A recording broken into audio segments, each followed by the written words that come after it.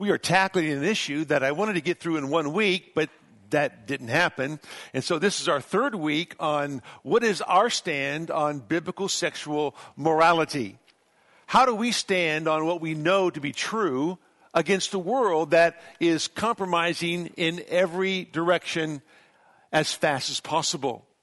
We are realizing that if you listen to what's happening in our schools, what's happening in our churches, what's happening just around, not just America, but around the globe, to understand the move of the LGBTQ movement, plus movement, well, got to put the plus on there, and everything else concerning the immorality that's rampant all throughout the nation, we begin to realize that there's a high calling for the church to take a stand.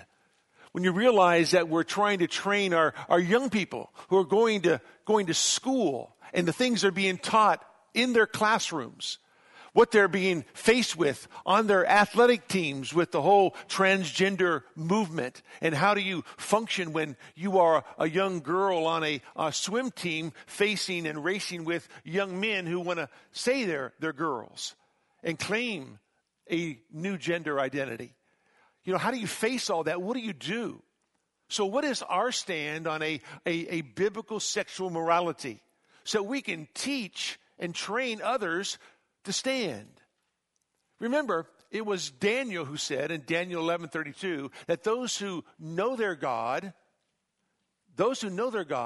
will be strong and do great exploits. The key is to knowing God. If you don't know God, you'll never stand strong. You'll never be able to do great things for the Lord. Everything comes down to knowing God, knowing who He is, what He's done. And once you understand that, then you're able to stand strong for the Lord Jesus. And so we want to teach you what the Bible says. And so what is our stand as a church on biblical sexual morality? That we might be able to equip you when you go to work tomorrow, when you go to school tomorrow. What will you say? How will you stand when confronted with the issues that are before us and becoming more and more prominent every single day? Even in the church, we have pastors today who come, and a prominent pastor in Texas who had to apologize for the statements he made about homosexuality a number of years ago, so that he could be invited back to speak at a conference. Why would a pastor want to compromise what he has said about what the Bible says concerning homosexuality? See, that's a problem. We can't do that. We need to take a stand on truth and never compromise that truth. Let me begin this way. In the book of Proverbs, the 29th chapter, the second verse says this: when the righteous increase, the people rejoice, but when a wicked man rules, the people groan. In other words, I want you to think about this in the context of your family. If a righteous father rules, the family rejoices. But if a wicked man rules in the family groans. Well, the same is true in a church. If you have wicked men ruling in the church, the people of the church are going to groan. If you have righteous men leading the church, the people of the church then will rejoice. So whether it's the family, the church, whether it's your city or your state or your nation, your country, right? If you have wicked people ruling, the nation groans. But if you have righteous men ruling, the people rejoice. Now you see, Solomon knew that because Solomon was raised by his father David. But he knew all about the stories surrounding King Saul, a one who would rule wickedly versus his father who ruled righteously. And how the people responded to Saul and how the people would respond to his father David. So he had a history, right? So he could talk about those things. Earlier in the book of Proverbs, Solomon would say this in verse number 12 of chapter 16, "It is an abomination for kings to commit wicked acts, for a throne is established on righteousness. In other words, whoever rules, it is an abomination to commit wicked acts or to motivate others to commit wicked acts. You can't do that. But, it says, the throne is always established on righteousness. In other words, if you're going to rule in any place over any group of people, it all depends on the righteousness of the one who rules. Earlier, Proverbs chapter 4, Solomon says this, "The path of the righteous is like the light of dawn that shines brighter and brighter until the full day." In other words, the way a righteous man rules, okay, is so important because it's like the light of dawn. It's like when you wake up in the morning and the sun begins to shine. All of a sudden you can begin to see everything around you. And as the sun gets higher and higher throughout the day, everything gets brighter and brighter. In other words, the righteous person gives you a clear path to follow. You know where to go. You know how to get there. Then he says, the way of the wicked is like darkness. They do not know over what they stumble.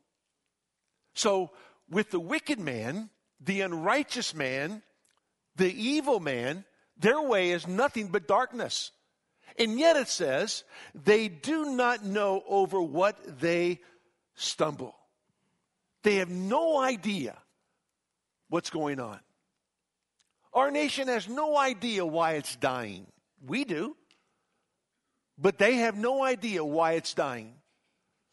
Why it's going wrong. Well, you can't advocate murder, abortion, homosexuality, transgenderism without it affecting everyone in the nation. And yet they have no idea that which they're doing wrong. And that's because Romans 1:28 tells us they refuse to recognize God any longer. They've suppressed the truth. And so all they can do is lead people into deeper darkness so that they keep stumbling over and over and over again, yet they have no idea what's going on, why things are so bad. But we know. That's why the Bible is replete with the admonition, like priests, like people. Book of Hosea is prominent with this. As the leaders go, so go the people. That's just not in Israel's history because it was true. It's true in any nation. It's true in any city. It's true in any church. It's true in any family. As the leader goes, so go the people. So if the leader is leading righteously, leading in the fear of God, then the people follow that and rejoice. But if they lead unrighteously with evil intent and wickedness, the people will always groan because they will always stumble. They will always fall because they're completely in darkness. That's why David said to his son Solomon before he died, 2 Samuel 23, the God of Israel said, the rock of Israel spoke to me, he who rules over men righteously, who rules in the fear of God, is as the light of the morning when the sun rises, a morning without clouds, when the tender grass springs out of the earth, through sunshine after rain. There are two qualities of a man who leads. One is he must lead righteously. And number two, he must lead reverently in the fear of the Lord. If he does, okay, everything about his leadership is radiant and refreshing. In other words, David says, he is like the light of the morning when the sun rises. He is like a morning without clouds. The radiance of that leadership just shines bright for all to see. When the tender grass springs out of the earth through sunshine after rain, the refreshment that comes, that after the rain, when the sun comes out, The smell, the refreshment is so beautiful. Why? That's the kind of leadership that's needed in a nation. And David is telling his son Solomon, you're the king of Israel. This is how you must lead. You must lead reverently. You must lead in the fear of the Lord. You must lead righteously. Because if you do, the consequences of that are tremendous. So how's he going to do that? Well, the rules for that were given way back in the book of Deuteronomy under Moses. In Deuteronomy chapter 17, when he said these words in verse number 18.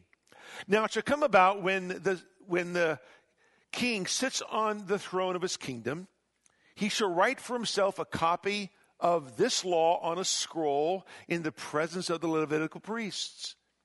It shall be with him, and he shall read it all the days of his life, that he may learn to fear the Lord his God. Moses made it very clear, if you are going to lead as a king, you must lead not just righteously, but reverently, in the fear of the Lord. Well, the only way you're going to learn to fear the Lord is to write out the law of God. As you're writing out the law of God, you are remembering exactly everything that God said, and that you're accountable to what God said. He says this, it shall be with him, and he shall read it all the days of his life, that he may learn to fear the Lord his God, by carefully observing all the words of this law and these statutes, that his heart may not be lifted up above his countrymen, and that he may not turn aside from the commandment to the right or to the left, so that he and his sons may continue long in his kingdom in the midst of Israel. Now, just because Moses is telling this to his people Israel, and this is the rule for the kings of Israel, it doesn't mean it doesn't apply to every king who's ever lived over every people that he rules. Why? Because the revelation of God is true across the board. This is how you lead. If you don't lead this way, the people will groan. The people will mumble. The people will be in darkness. The people will die. But if you lead God's way, everything changes. Why? Because the truth of God matters. That's why we tell you, our stand on a biblical sexual morality begins with the veracity of Scripture. It begins with God's truth. What does God's word say? That's what we're all accountable to. We realize that the president of our country, the Queen of England, the Prime Minister of Canada, they are all subject to the same revelation of God. All of them are. There's not a different standard for them than for us. The standard is the same. It's God's standard. It's His truth. So we need to take a stand based on the veracity of Scripture. Listen to these words. 1995. Commencement address. University of Connecticut. Listen to this. The road to tyranny, we must never forget, is the destruction of the truth. The road to tyranny, we must never forget, is the destruction of the truth. 1995, University of Connecticut, commencement address given by President Bill Clinton. He was right. What is the road to government oppression? What is the road to a cruel, oppressive government? It's the destruction of the truth. And all throughout this nation, all throughout the nations of the world, is a destruction of the truth, as those in power want to rise to a higher leadership and oppress those who are under them. And it all begins with the destruction of that which they know to be true. What they know to be true about biology. What they know to be true about science. What they know to be true about life. All those things.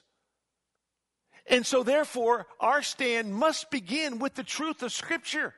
Everything is based on what God has already said. The absolute, authoritative, infallible, inerrant, supernatural, eternal, objective truth of the living God.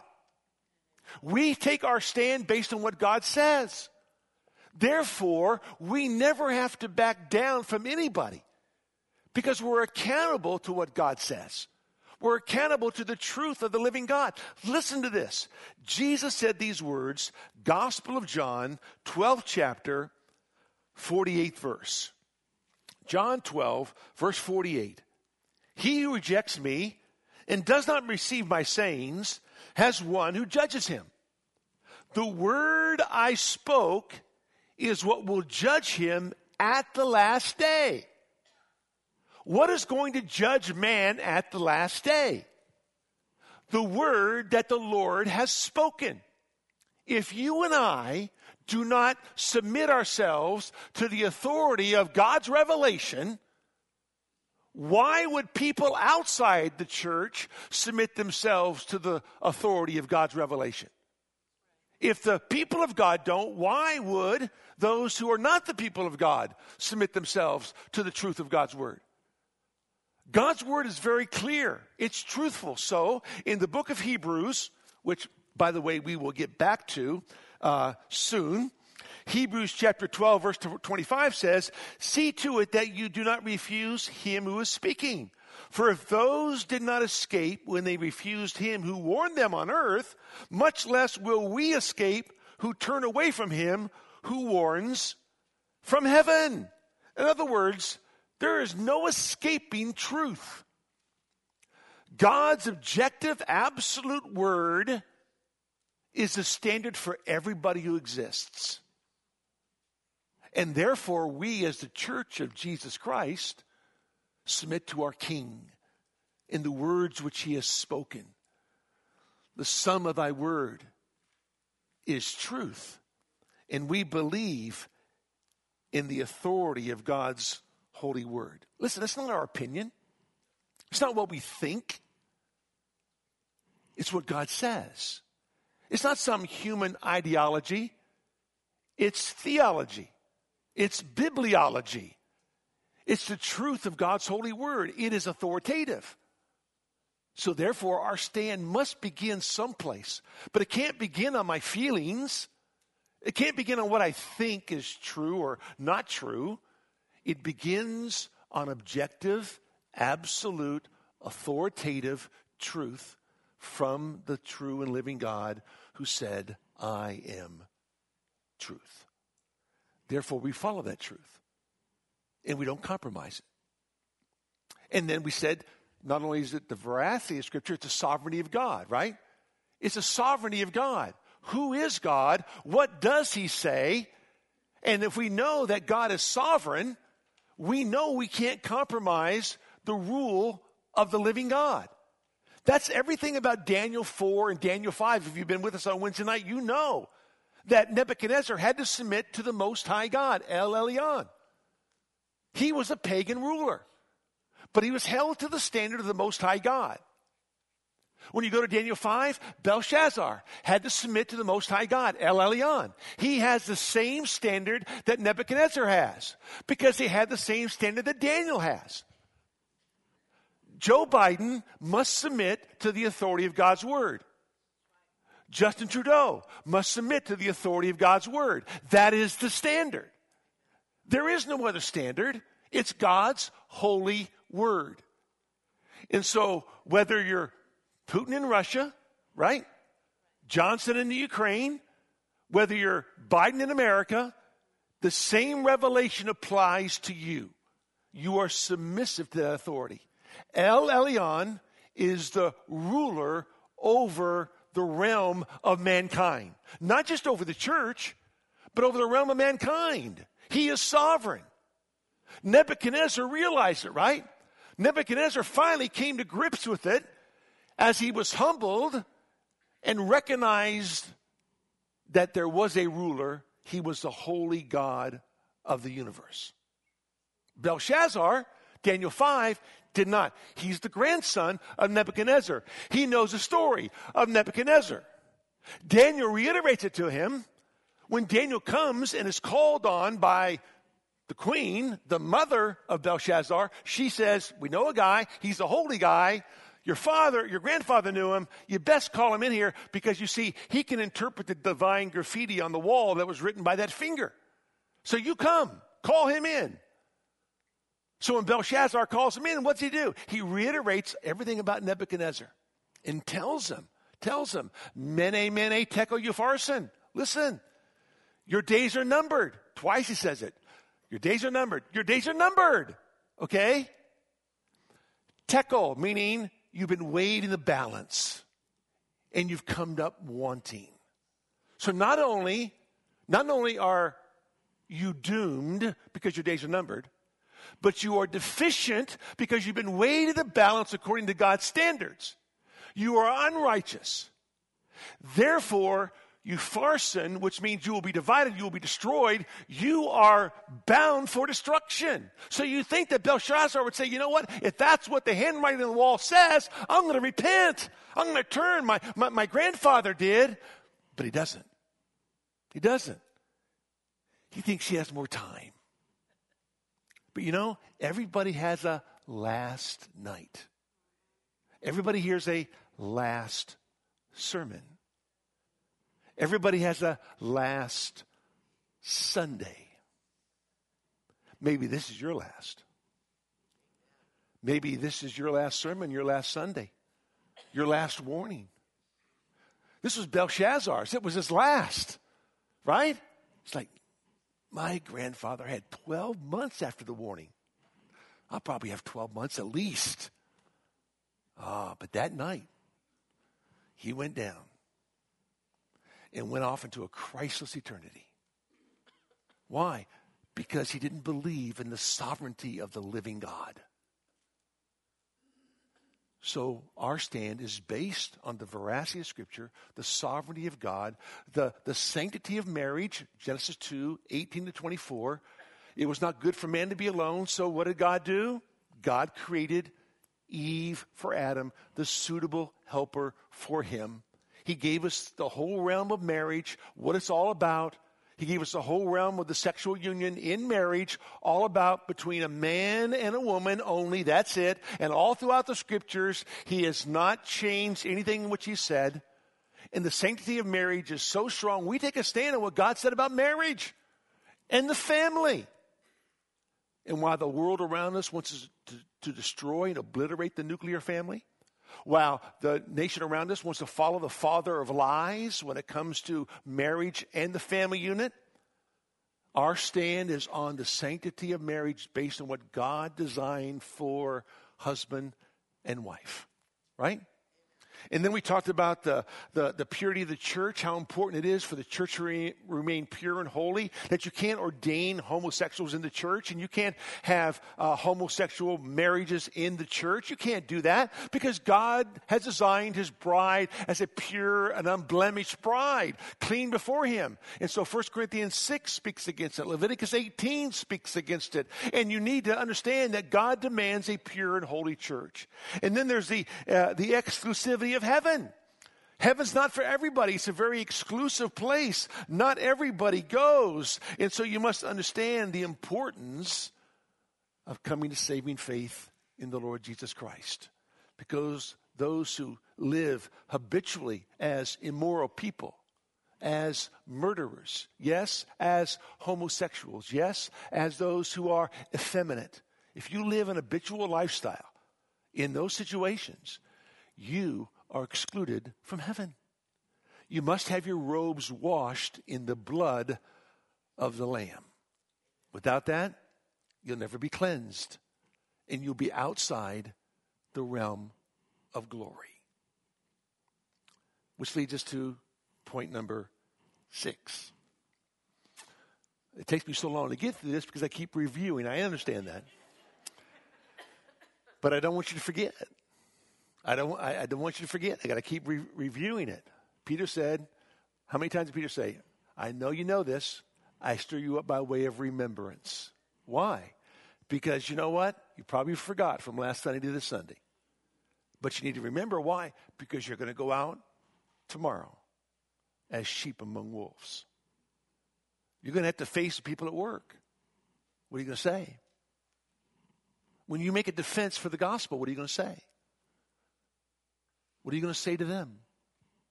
You got to speak the truth. You got to know how to say it. So our stand on a biblical sexual morality begins with the veracity of Scripture. It's seen in the sovereignty of God, the sanctity of marriage, the purity of the church, the exclusivity of heaven, and number 6, the duty of the preacher. The duty of the preacher. The preacher, the pastor, has a duty. He is a watchman to warn all that's coming. I love what it says in the book of Ezekiel. Ezekiel chapter 33. Ezekiel chapter 33.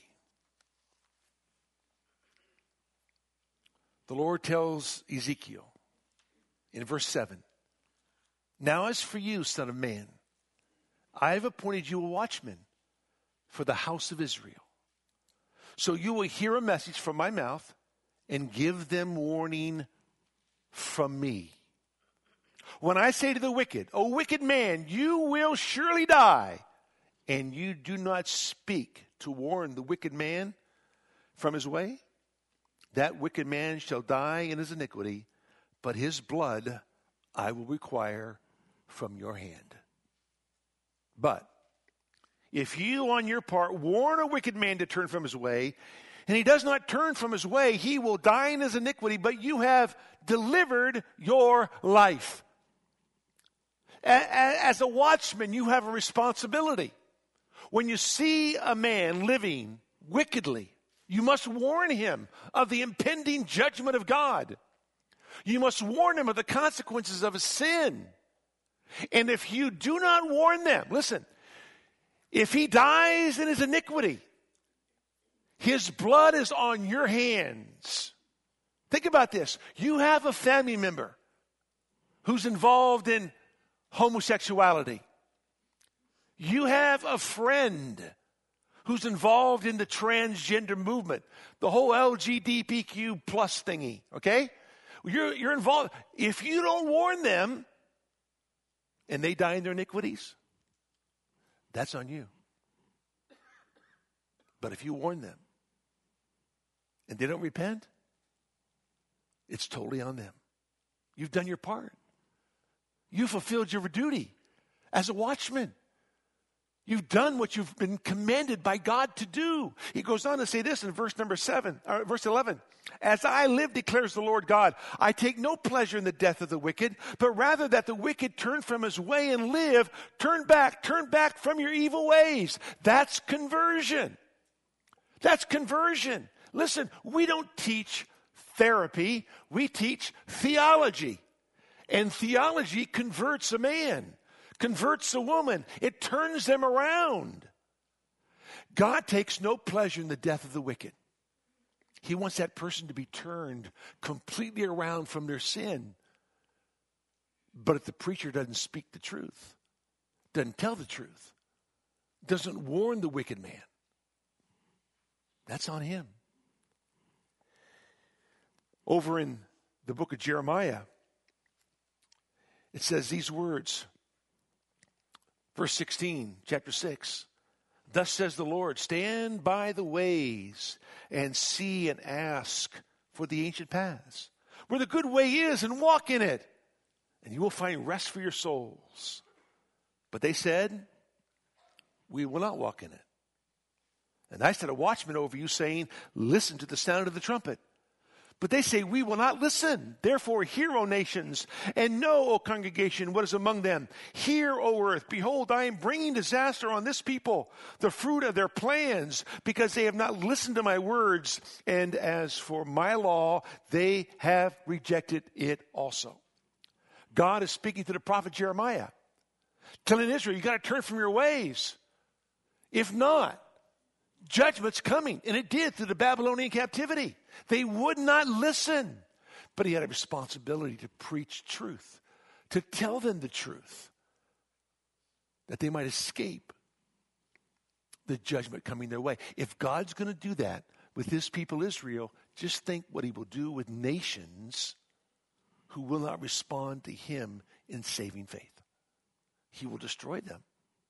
And all throughout Isaiah, all throughout Jeremiah, all throughout Obadiah, you have destruction of nation after nation after nation after nation because they would not listen to the prophet.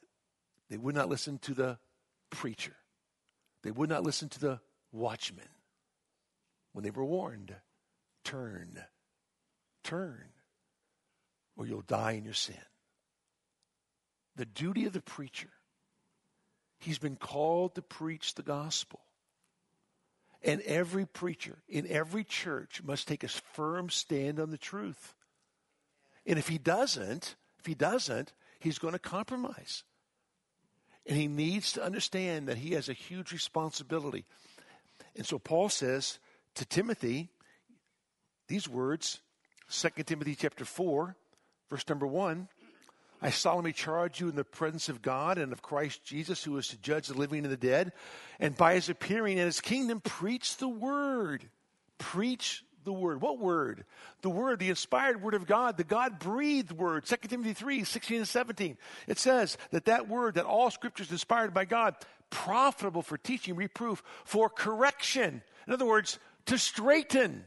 It takes that which is bent, it takes that which is crooked, and straightens it. That's what Scripture does. For training in righteousness, so the man of God may be adequate, equipped for every good work. But you got to preach the word. Why? Because Jesus is coming to judge the living and the dead. Preach the word. And Timothy, you got to do it in season and out of season. And the word of God is never in season with the pagans. It's always out of season. But you got to keep preaching it, because for us, it's always in season. And you got to reprove, rebuke, exhort with all long suffering and patience. That's what we do. So many times we back away because of a relationship with somebody, don't we?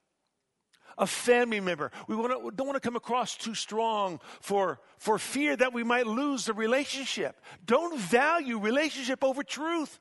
Don't do that. That is a colossal error. If you're afraid you're going to lose the relationship, you've already lost the relationship. Don't be afraid you're going to lose it. You've already lost it. Always stand on the truth, because all true relationships are rooted and grounded in the truth. Superficial relationships are not. But a true relationship is grounded in the truth.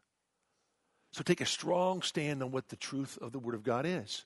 And so that preacher is to make sure that they are to preach in a certain way that others might understand. They are to preach accurately the truth of Scripture, right? 2 Timothy 2:15 says you got to cut it straight. You can't be in error. You got to make sure you know what you're saying. You got to make sure you know what God said so you can reiterate it to the people. So you got to preach the word accurately. Then you got to preach the word apostolically. Little a, not big A. Apostolically. If I'm an apostle, I'm a sent one, right? I've been sent by God. Jesus said in John 20:21, as the Father has sent me, so send I you, right? We are ambassadors for the living God. But the preacher is to preach apostolically, as one that's been sent by God to proclaim the truth of God so others will know what God has said. You preach the word accurately, you preach the word apostolically, you preach the word authoritatively. It is written, God hath said. And that's why Paul says to Titus in Titus 2, verse number 15, speak and reprove with all authority. Why? Because I don't have any authority as your pastor. My only authority comes from the authoritative word. So any story that I tell is not authoritative. Every scripture that I read is authoritative. Why? Because it's God's authority. And so you explain the text because that's what's authoritative. And we as preachers have got to preach authoritatively, accurately, apostolically. At the same time, we preach absolutely. We preach in absolutes, right? These things are written that you may know, 1 John 5, that you have eternal life. We know whether or not someone has eternal life or not. Jesus said, I am the way, the truth, and the life. There is no other way unto the Father but by me. There's only one way. We know that. We know that all things work together for good to those who love God and are called according to his purpose. We can preach not just authoritatively, but we can preach absolutely because God's word, his truth, is absolute. Therefore, we can speak in absolute terms. We don't speak in gray terms. We speak in black and white terms. Why? God's word's absolute. God's word doesn't mince words. It wants to make sure you understand what is true. We know there's a heaven. We know there's a hell. We know that heaven is eternal. We know that hell is eternal. We don't wonder about that. We know that.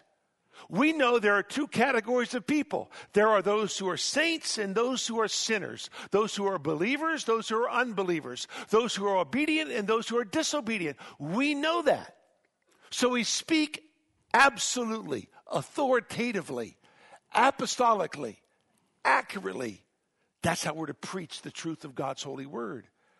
We're to preach it authentically. Authentically.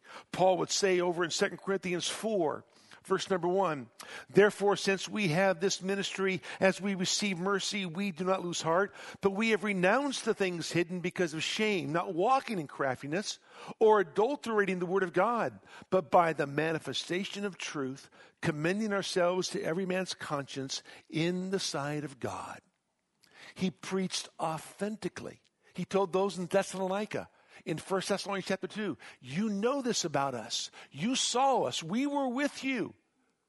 We lived an authentic life before you. We're not trying to hide things from you. We're not trying to adulterate the truth of God's word. We're going to speak the truth. We're going to let you know about our lives so that there's no discrepancy, nothing hidden from you, so that you know that the message we preach is the life that we live.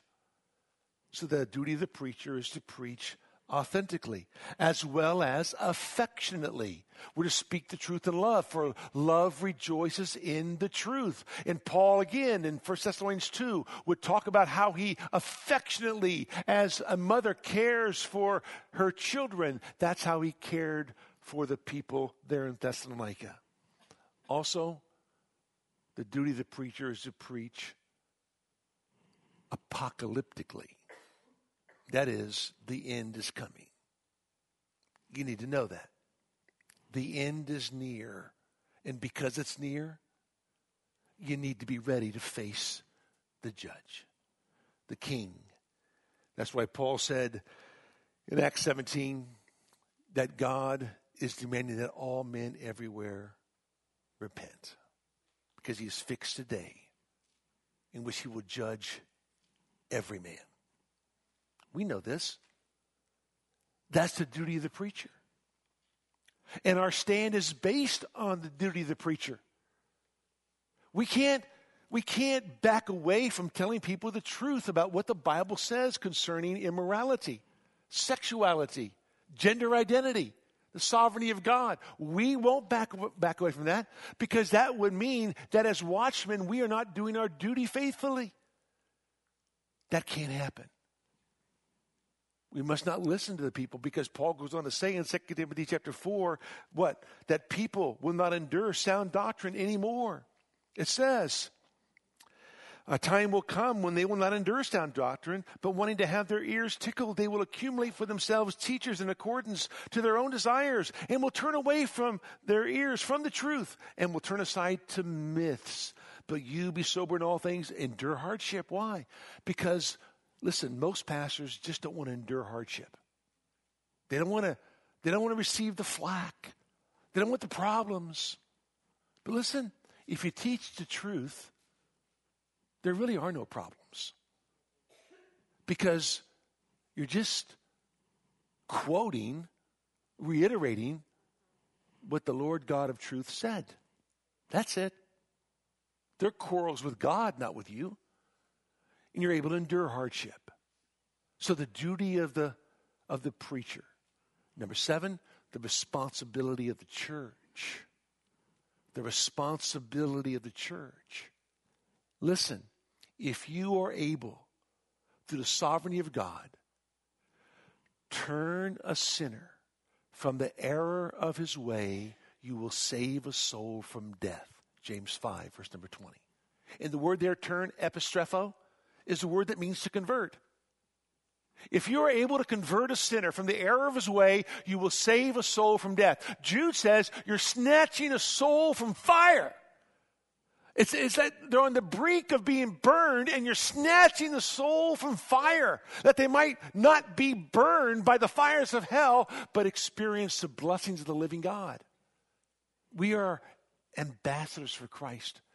Jesus said, go into all the world and make disciples. Teach them to observe all that I've commanded you. Baptize them in the name of the Father, the Son, and the Holy Spirit. We have a huge responsibility as a church. Listen, if you were in the second service last week, I said this. First service, I didn't. But remember, we're not here, right, for the express purpose of worship, or for fellowship, or for service, right? Why? Because all that is done in heaven perfectly. Here it's done imperfectly. The only thing that you've been called to do that you won't do in heaven is what? Evangelize. Not to evangelize people in heaven, they're already there, right? You're not going to do that in heaven. So that's why God left you here. That's the only reason you're still here after he saves you. He didn't save you so you can stay and worship him. If he wants perfect worship, just take you home. He wants perfect service, he just takes you home. If he wants perfect fellowship, you're not going to get it here. Take you home. But you know what? Someone needs to be a spokesperson. Someone needs to be an ambassador. Someone needs to proclaim the excellencies of him who called us out of darkness into his marvelous light. That's what we do. That's who we are. And so the responsibility of the church is to go into all the world and make disciples. We don't make disciples of everybody except homosexuals and transgenders. No, we make disciples of everybody. Everybody who lives in sin, we proclaim the gospel to, because we want to turn a sinner from the error of their way. So important. Interesting, as you go back and you look at the history of the church. In the 60s and 70s, there was a flirtation with the world in the church. In the 80s, there became an infatuation with the world in the church. In the 90s, there became an obsession with the world in the church. That's when the seeker-sensitive movement took off, because we wanted to make church available for all the unbelievers, right? There was an obsession with the world, that somehow the world's got to come into the church. No, we're to go to the world. The world's not to come into the church. But because there was a flirtation with the world, then there became an infatuation with the world. All of a sudden now there is an obsession with the world. Well, that led to the 21st century. And in the 21st century, there is a now conformation to the world in the church. The church has been conformed by the thinking of the world. We don't address the things that God wants us to address. We go soft on the things of the world. We've been conformed to the world. That's why the church has always been called to a confrontation of the world or to the world. We confront it with the gospel. We can't afford to flirt with it. We can't afford to be infatuated with it. If so, we'll be obsessed with it. And if we're obsessed with it, we're going to look just like the world. And so many churches today, not just in America, but around the world, look just like, we sing the songs of the world, we dress like the world, we speak like the world, we smell like the world. We're of the world. And the Lord said, love not the world, neither the things that are in the world, the lust of the flesh, the lust of the eyes, the pride of life. They're of the world. The world's passing away, the lust thereof. But he who does the will of God abides forever. The responsibility of the church. We are a called out people. We are a holy people. We are a distinct and unique kind of people. We are aliens and strangers in a foreign land. This is not our home, my friends. We're just kind of passing through on our journey to where? Our ultimate home in glory. And so we want to tell people as we're passing through, listen, I'm an alien. I'm a stranger. I'm in a foreign land. But I want to tell you about my homeland. I want to tell you about where I'm going, that you might go there with me one day and experience the beauty and the joy of heaven. There is coming a time.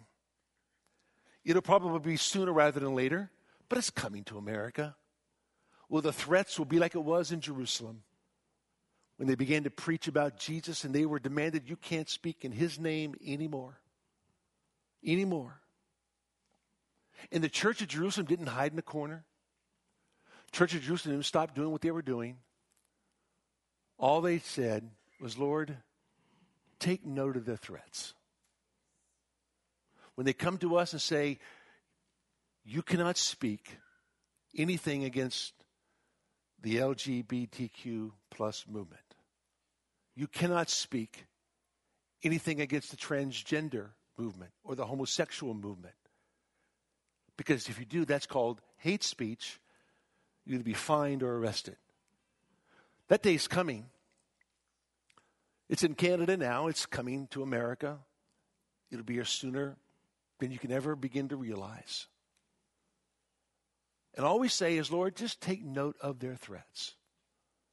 And then the church said this: grant that your bondservants may speak your word with confidence, while you extend your hand to heal, and signs and wonders take place through the name of your holy servant, Jesus. Lord, just keep doing what you do. Just give us boldness. Just give us confidence to speak your word. No matter what the law says, we will speak the truth. And listen to this. And when they had prayed, the place where they had gathered together was shaken, and they were all filled with the Holy Spirit and began to speak the word of God with boldness. Didn't back down. If they would have backed down, where would you and I be today? Who knows, right? If you back down, where will your children be tomorrow? Where will your grandchildren be tomorrow? Where will those following you be tomorrow? But if you, with boldness, with confidence, speak truth, guess what? You can convert a sinner from the error of their way. You could snatch a soul from the flames of fire and let them experience the beauty and joy of the living God. Let's pray. Father, we thank you, Lord, for today and the opportunity you give us to study your word one more time. Lord, it truly is a beauty to behold, to know that your word is true and rich and pure and holy. We do pray, Lord, that all of us would be bold in our service of the King, never backing away from that which we know to be true because your word speaks it. That, Lord, when we come across those at school, those at the lunch table, those at work, and they have all kinds of questions, may we with boldness and confidence speak the truth, because we know the absolute, authoritative, objective truth of the living God that all men must answer to. Not just some men, but all men. And therefore, Lord, we speak it with boldness and kindness because we love our God. In Jesus' name, amen.